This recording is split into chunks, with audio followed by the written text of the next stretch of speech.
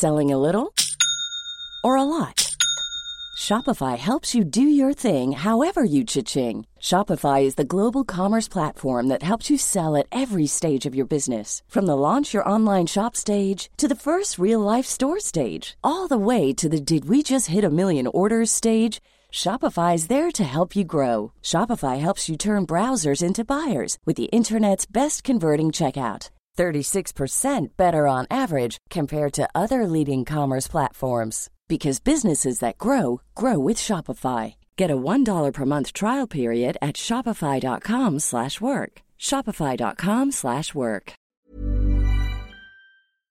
Today we have a crazy story of revenge, of literally going to dance on an ex's grave. We'll get into that in a bit, but first, am I petty or is this justified? My parents lost their home in a fire and they needed a place to stay. I took them in, and there was of course extra cars that needed parking spaces. What cars did not fit in the driveway was parked on the public street. I had to park one car in front of my neighbor's house, but it was still on a public street where everyone parks often. My neighbor never used this space for himself. My neighbor got angry and told me to move the car. I told him my parents lost everything in the fire and they're staying with me for a few months and need a place to park their car. He said, "I don't care, move it or I call the cops." So I said, "No, it's a public street. It doesn't belong to you. Go ahead and call the cops." He walked in the house angry, but that was the end of it. But it got me pretty angry that he didn't have any compassion for my parents who lost everything. I don't live across from him anymore, but my daughter does. So every time I visit, I make sure to park in front of his house. And I honk the horn to let him know I'm there, just so he knows it's me. It's been 5 years. I still do it. Literally, you can legally do that without any repercussion, and I think you had very good reason. So in the moment, I don't think it's wrong, but is it a little petty to keep doing it after all these years? Maybe a little. I don't really blame Opie though, I'm not gonna lie. Also, hi, I'm Steven, and if you guys enjoy awesome stories of revenge, why not hit those like and subscribe buttons down below? That said, our next story is, you don't have to tip your bartender. I've been a bartender for 7+ years and I work at a fairly popular bar where I've worked for going on 2 years. When I started this job at the same time, I also started at a restaurant on the next block over. I only lasted at the restaurant for 2.5 shifts before I realized how problematic the place was and quit mid-shift. Being that we're a fun bar and open late, employees of aforementioned restaurant frequent my bar on the regular, and they have a well-earned reputation for just being crappy in general. Some examples of crappy behavior include, but are not limited to, puking in the sink, puking on the bar, being generally loud and obnoxious, punching my manager in the face when a tab couldn't be paid. One time, their general manager had a bottle of pungent liquor that they were going to gift to somebody later. Now, it's illegal to bring outside alcohol into a bar, and they know this, but being that they weren't intending on drinking it, and because they were the restaurant's general manager, I let it slide. The liquor ended up breaking on the floor, leaving the bar floor sticky until cleaned and pungent smelling even after being cleaned. Now for the short story after that long intro, recently someone who I assume is a server at the restaurant just started and has been coming in. The last time this person came in, he didn't tip, counted the money twice, checked to make sure it wasn't sitting next to him on the bar, nothing, no tip. He even gave exact change down to the penny to sort of rub it in that he wasn't tipping. There's no way he doesn't have cash. He was in uniform, so he just got off his shift. From anybody who works for tips, this is a huge slap in the face, and I'm not exactly sure what we did to pee him off, but I wasn't going to ask. I do have one coworker who will ask people why folks didn't tip, but it's not my style. I've done this before for various reasons, but it's been a few years, but I relish doing it every chance I get. It's after last call, and the server is sitting at the bar and has already finished his vodka lemonade and has 2 people on either side of him, so he's in the middle of 5 people. I very methodically pour up 4 shots and give them to each person who's sitting next to him and tell them thanks for being great customers. They thank me, all whilst he doesn't make eye contact. I say cheers and walk away with a crap-eating grin. So you don't have to tip your bartender, but you might have to watch all your friends have fun after last call without you if you don't. Cheers. Not gonna lie, stories like this and just the frustration of figuring out how to tip and not be a jerk has always just left me feeling like tipping is such a dumb thing in general. Not the act of it, but the fact that it's a necessity because these people rely on it for their wages. I just think everybody should be paid a reasonable wage and not have to worry about tipping. I'd rather my bill be slightly more expensive to account for the fact that everybody working at that place gets an actual wage rather than having to tip. Our next story is, I'll only be a minute. I pulled into the local Wawa because I had a tire that needed air. As I was driving up to the air pump, a woman was backing into the bay. Figuring I would have to wait until she finished putting air into her tires, I put the car into park. But instead of filling her tires, she got out and walked toward the store. I politely pointed out that her parking spot was for the air pump. In a very snotty voice, she said, "I'll only be a minute." So I backed my car up so that my rear bumper was a few inches from the front of her car, essentially making it impossible for her to pull out until I moved my car away.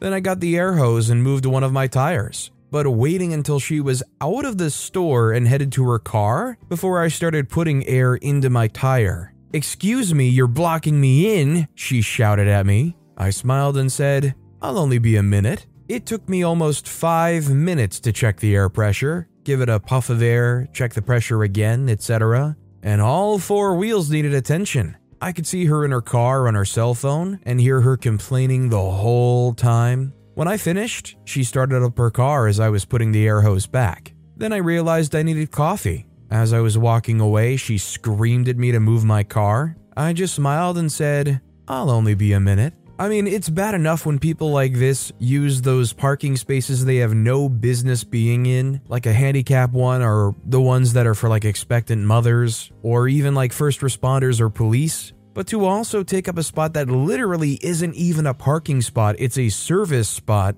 is just extra annoying. Our next story is, Ice Cream Man stiffed my kid. My kid ran outside to get an ice cream from the ice cream man. Kiddo returned a little sad. I asked what was wrong. She said, "I asked the ice cream man for my change. He gave me this lollipop and drove off before I could say anything." My kid doesn't like lollipops. Even if she did, it wouldn't have been a fair trade, not by a long shot. Anyway, I drove over to Costco and bought a few boxes of ice cream bars. For the next few weeks, my kid shared ice cream with all of the kids on our side of the neighborhood. My kid made some new friends, and no one on our side of the neighborhood bought from the ice cream man during that time. Unintended side effect, when we ran out, other parents started chipping in and provided snacks for the kids who played outside. Flexibility is great. That's why there's yoga. Flexibility for your insurance coverage is great too. That's why there's United Healthcare Insurance Plans. Underwritten by Golden Rule Insurance Company, United Healthcare Insurance Plans offer flexible, budget-friendly coverage for medical, vision, dental, and more. One of these plans may be right for you if you're, say, between jobs, coming off your parents' plan, turning a side hustle into a full hustle, or even missed open enrollment. Want more flexibility? Find out more about United Healthcare Insurance Plans at uh1.com.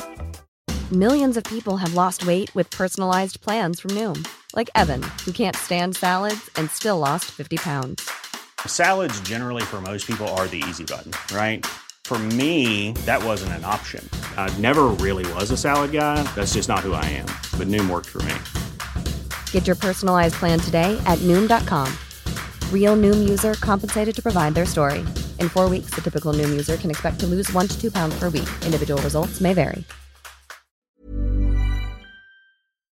I haven't lived in an area where there was an ice cream man coming by for a long time, but this story just definitely took me back. I remember one time I ran up to the ice cream man who managed to get like the extra street over, and one of the ice creams was like $1.60 or something, and I had like $1.30, and I'm like, well, I can go back and get change. The guy clearly kind of grappled with it, but eventually they just gave me the ice cream anyways. It was really nice of him looking back on it, but I could tell he really kind of wasn't happy about it. Our next story is, don't like my RV in an empty field? Fine, I'll park it outside your front yard. This was months ago, but I love thinking about it. At the time, I was doing the RV life thing, and my parents bought a house with an acre flower field next to it. The plan was for me to live on the acre for the winters when I'd visited. I parked it in the very back of the property, far away from anyone, and literally had someone coming in that week to put in fencing. Cue Karen, the neighbor across from us. She complained that it was an eyesore and called the city to complain.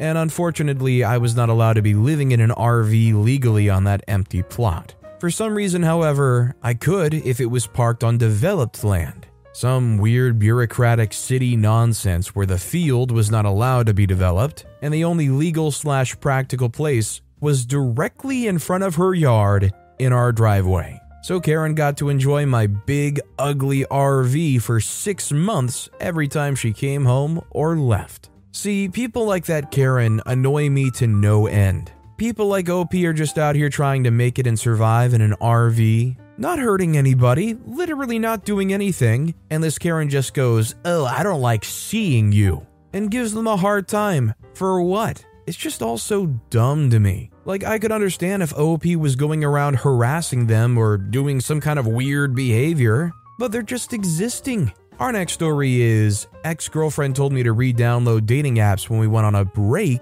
and I found someone. She then accused me of cheating. I'm still with the person I matched with almost a year later, and very happy. This took place last year when I was 25. I'm 26 now. Shortly after SAing me, my ex out of the blue said she wanted a break. She said to re-download my dating apps, so I did. I eventually matched with someone and I broke it off for good. Turns out her plan was malicious. She screamed, threatened to come to my house, tried to get me to go over to hers, and then proceeded to tell me that she did this because she didn't think anyone would want me, and that I'd come crawling back to her out of desperation. Turns out she initiated the break so she could see another man and come back to me when it didn't work out. She told me that she'd hoped the person I matched with would break my heart, but we've been together almost a year, and we are happy. Honestly, I'm so happy for OP that this worked out so well. It's funny how overconfident they were about the situation. You can tell just from their assumption how controlling and manipulative they thought they were, at least. You can definitely tell that they were in that relationship even beyond the details that OP mentioned they did.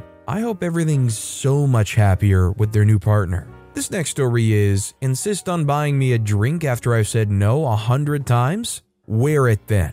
Y'all like my last one, so how about this? I had a girlfriend in college. I was a little older than her, but not by much. When she finally turned 21, I took her out to her first bar. We dressed up and did makeup. It was a whole affair. She was super excited for our date. I gussied up more than I usually would. Off-the-shoulder blouse, ankle-length skirt with slits that showed off most of my legs, stockings with stilettos, whole 9 yards. The design of everything matched hers. I can't stress enough how obvious it was we were on a date. I know some people can be lesbian blind, so I made sure to pour on the romance for her so people would cut in as little as possible. And it worked, mostly. Some really old guy, mostly bald and had a cane, kept pestering me all night. "Let me buy you a drink. I insist, let me get you something. Whatever you'd like, I'll get it for you." He was like a vulture, constantly circling where we'd been seated. He'd always try to touch my hand, arm, or shoulder. He even came up behind me when I was getting a refill and touched the small of my back while inappropriately commenting on my outfit. I made a point that I was there on a date with my girlfriend, and his response was, "What's the harm in some fun?" Nasty. So, my girlfriend was asking to leave, noticing how irritated I was getting, when suddenly, I was calm. I had the perfect idea how to deal with the old creep. The next time he came over, I gave a heavy sigh and said, "Fine, you can buy me a drink if it means you'll leave me alone." I gave my girlfriend some cash and asked her to close our tab, then be ready to go while the old creep went and requested the drink he'd been hounding me for all night. He came back, proudly presenting a shot of who knows what. Smelled minty but was dark, maybe Jaeger. My girlfriend was waiting on the side watching. I took the shot from him and asked, "So it's mine? You're giving this to me?" He nodded excitedly. "I can do with it what I wish since it's mine." Idiot nodded again and insisted it was mine. I poured that shot on his shoes. Next time someone, especially someone your granddaughter's age, tells you no and to leave them alone, you should do so. Maybe you won't be wearing your booze. I proceeded to grab my girlfriend and rush out, leaving him screaming about kids these days while trying to follow us. He couldn't hobble fast enough, so it got left at that. The shock and anger on his face after I got his shoes wet is satisfaction enough. I think we can pretty much all agree that this old creep kinda had it coming. Honestly, if not for his creepy behavior, just for ruining this whole entire night that somebody was trying to have fun. Our next story is an attorney's dream case. My parents versus the bank. In 1973, my parents had enough money to build a little ranch house in the country.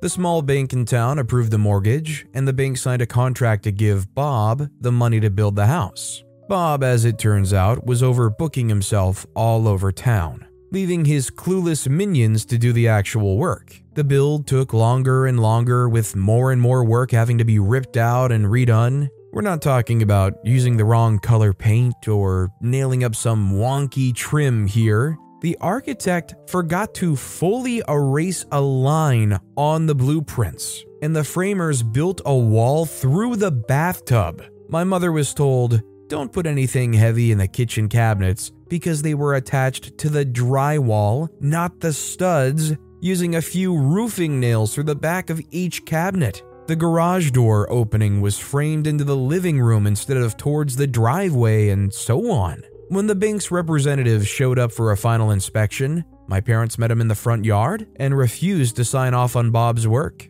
The representative became angry as the bank had paid Bob a lot of money. He strode to the front door and pulled on the doorknob, whereupon the entire door, casing included, fell on him. It had simply been wedged, not nailed, into place. The bank called Bob, who finally showed up to supervise the work himself. The only problem was that Bob wasn't any better at building a house than his minions were. My parents still refused to sign off on the house. My mother was a stay-at-home mom in a nasty rental with 2 tiny children, while my dad was working 2 jobs while this was going on. Throughout the entire process, the bank and Bob treated them very poorly, bullying my mom and lying to my dad. What should have been an exciting time for my parents was ruined. My mom cried a lot, my dad got depressed. Finally, the bank threatened my parents with foreclosure, and Bob threatened to sue my parents for breach of contract because the bank refused to pay him any more money. So my exhausted parents went to an attorney and gave him the rundown.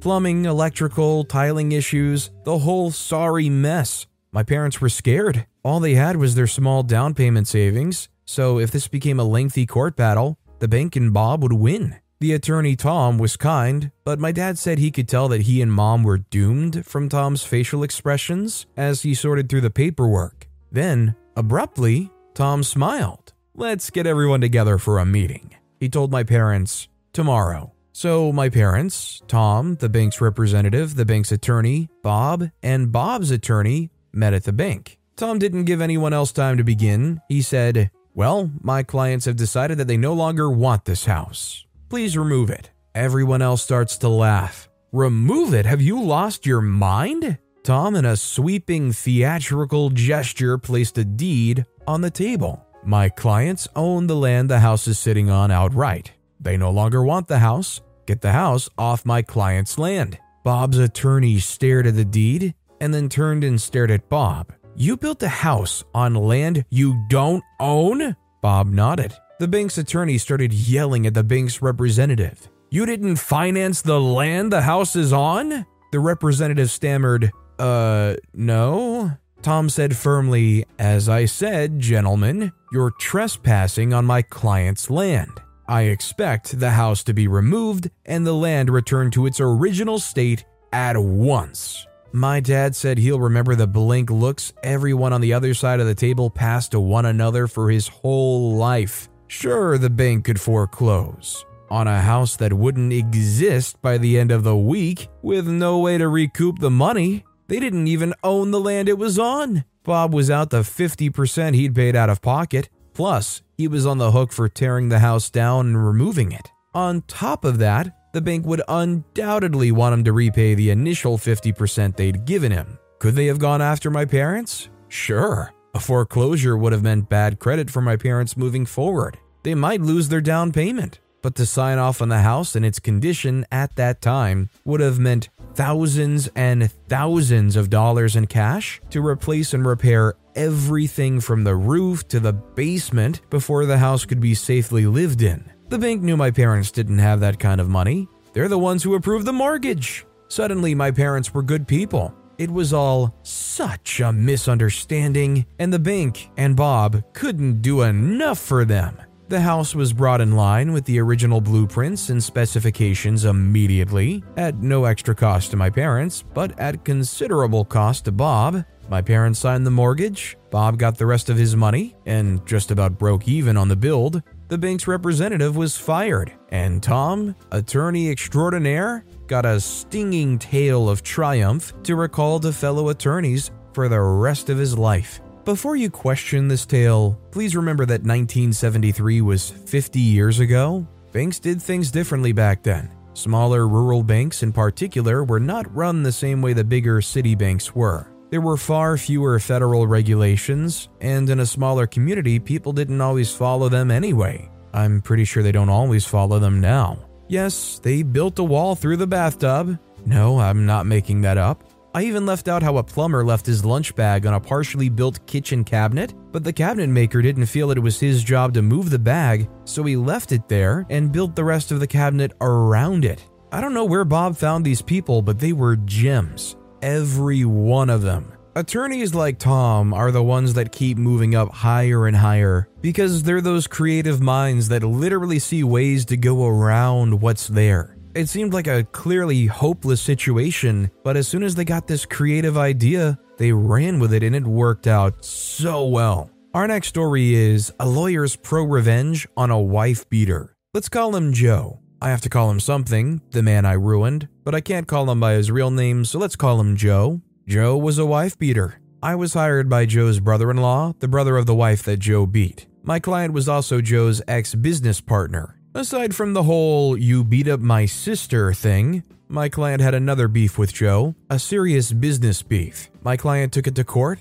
and gave me the case to handle. Joe and his lawyers fought me long and hard. Joe was confident that his bull and his outright perjury would carry the day. It had always worked before. His bull and his fists had won him a good settlement with his ex-wife, free of child support, so maybe he thought that threats and lies would carry the day once more, but he was wrong. And after the trial, I had a judgment against him, a big judgment, far bigger than he could pay. Joe twisted and he turned and he shimmied and shaked, but after a while, I'd located and taken all his assets. It was easy, really. Joe had no thought of consequences, and so he didn't lawyer up until it was too late. If one of my clients ever sues you, you're in trouble, because my clients lawyer up before they even know your name. But Joe didn't lawyer up until the process server threw the papers at his feet, and by then it was far too late. I went through Joe's assets like a meat grinder. And after a while, Joe had but one property left, a house, and he clung to that house,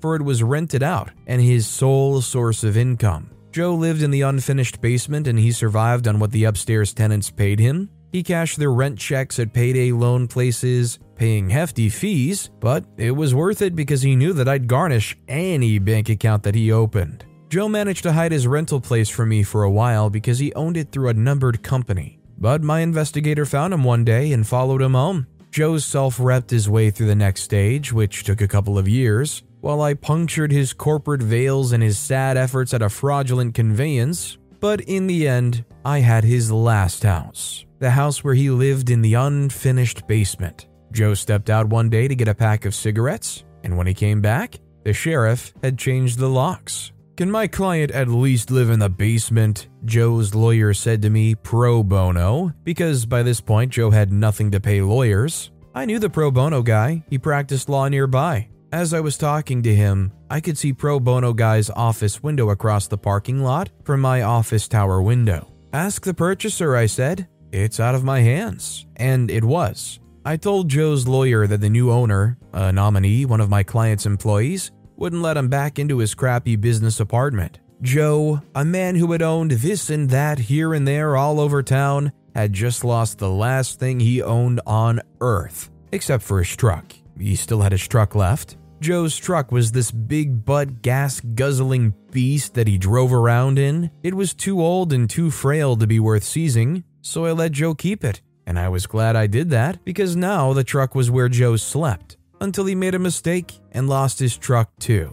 He lost his truck the day I got a phone call from the tenants at the house that Joe used to own. He came back and parked his truck across the driveway, the tenant said, adding that Joe had gone nuts. He parked his truck there in a rage, out of spite, and then walked into town saying he'd be back later that day to sleep in his truck. "Can you get around the truck?" I asked. The tenant could not. The driveway was blocked. I called one of the tow truck guys that I used to defend back in my criminal lawyer days, and in a couple of hours that truck was gone and parked somewhere else, somewhere special, in accordance with my specific instructions. "My guy wants his truck back," the pro bono lawyer said the next day when he called me. "Not happening," I said. I stood in my office 15 floors above the parking lot and looked down to where I imagined my pro bono counterpart was standing in his office, facing the same lot. "But you have no right to the truck," he said. "He has no right to block a man's driveway," I replied. It was terrible, really, standing up high, pronouncing words that took away a man's final asset, the last thing he owned on earth. I imagined this must be what God feels like before he strips a man of everything and sends him to heck. "Are you really gonna make me go to court over this?" said pro bono guy. "Do what you gotta do," I said. And pro bono guy said his client was coming in the next day to sign an affidavit, and they were going to court to get the truck back. But I was unconcerned. The next day was bright and the sun was shining, and it was 9 a.m. as I looked out the window and sipped my coffee. My phone rang. I picked up. It was pro bono man. "Why didn't you tell me that Joe's truck was parked right outside my office?" His voice was tight, and I could tell that he must have been shaking with anger. "Is that so?" I said, staring out at Joe's truck parked 15 stories below me. "How careless of my bailiff to leave the truck where your client could easily take it back. I really must speak to him." "Very funny. My client's going to sue." "No, he isn't. He's going to get in that truck and drive away right now." I told my tow guy to fill up the tank, and he gave it an oil change too. Gratis. Tell your client to get in his truck and drive off, and that if I ever see that truck again, I'll seize it to satisfy the rest of my client's judgment. Pro bono guy tried to argue, but I was firm. Then I put the phone down and picked up my coffee. A few minutes later, Joe walked out of his lawyer's office and over to his truck. As he walked, I saw that there was no longer a bounce to his step. The joy had gone out of him. Joe wasn't the first guy I ruined, and he won't be the last. But he is the only one whose final ruin I witnessed from on high, from my office, and it was one of the most powerful experiences of my life. Watching a man walk to his truck, knowing that I had stripped him of everything else he had, and that he owed his possession of his last asset, his truck, to my mercy. Joe drove away, his big butt ancient truck spilling clouds of smoke from the exhaust. I was pretty sure I'd never hear from him again. And I never did. Honestly, I think this guy got out relatively easy. I mean, he was a monster and was still willing to show back up and stick his nose in a place it didn't belong, and still managed to drive off into the sunset. Albeit in a cloud of smoke, but still. Better than most people like him deserve. Our next story is literally going to dance on my ex's grave. When I was 18, I met a guy. He was handsome, smart, charming, and so I thought, dynamite in the sack. A few months later, I was miserable. It started with basic gaslighting and isolation, and then he punched me in the bicep. After that incident, it cooled down for about a month, but we were always fighting. He ordered me to study the Stepford Wives movie and be like them. When I failed, I was abused. He refused to work. Instead, he leached off of me, and never having been part of a healthy relationship, I didn't know any better. In the final 3 years of our relationship, he used to hurt me within an inch of my life. My final interaction with him is something that I carry with pride, even to this day. He tried to unalive me with his bare hands, and I fought back. Due to fighting back, I had to have facial reconstructive surgery, and the local police nicknamed me Tiger. It was a long legal battle to get justice, and after 6 years of cooperation with the DA, they dropped charges because of my PTSD. Let me tell you, that sucked. I'm now married with an amazing daughter and sometimes emotionally stupid husband. I learned 2 years ago that he, my ex, unalived himself while in police custody after being arrested yet again for domestic violence. My husband and I are making a trip back to the area this winter, and my husband knows where the ex's grave is located. Guess who just promised me a full dance on that grave? My hubs might not be perfect in wanting a magazine cover model. See my previous post in that? But you can't buy the kind of closure he's offering. Definitely love that man. Sorry if any of this is confusing. It's late and my daughter is driving me bat crap crazy during her bedtime routine. Still, I feel like this is amazingly petty. Hey, maybe that guy should just be happy that in some way, now that he's gone, he's going to be remembered for something, albeit that he was a monster worthy of getting his grave danced upon. But with that being said, that's all the time we have for today. Now, if you want to hear another crazy revenge story, check out that video on the left. Or if you missed my latest video, check out that video on the right. That said, I'll see you all next time with some more stories.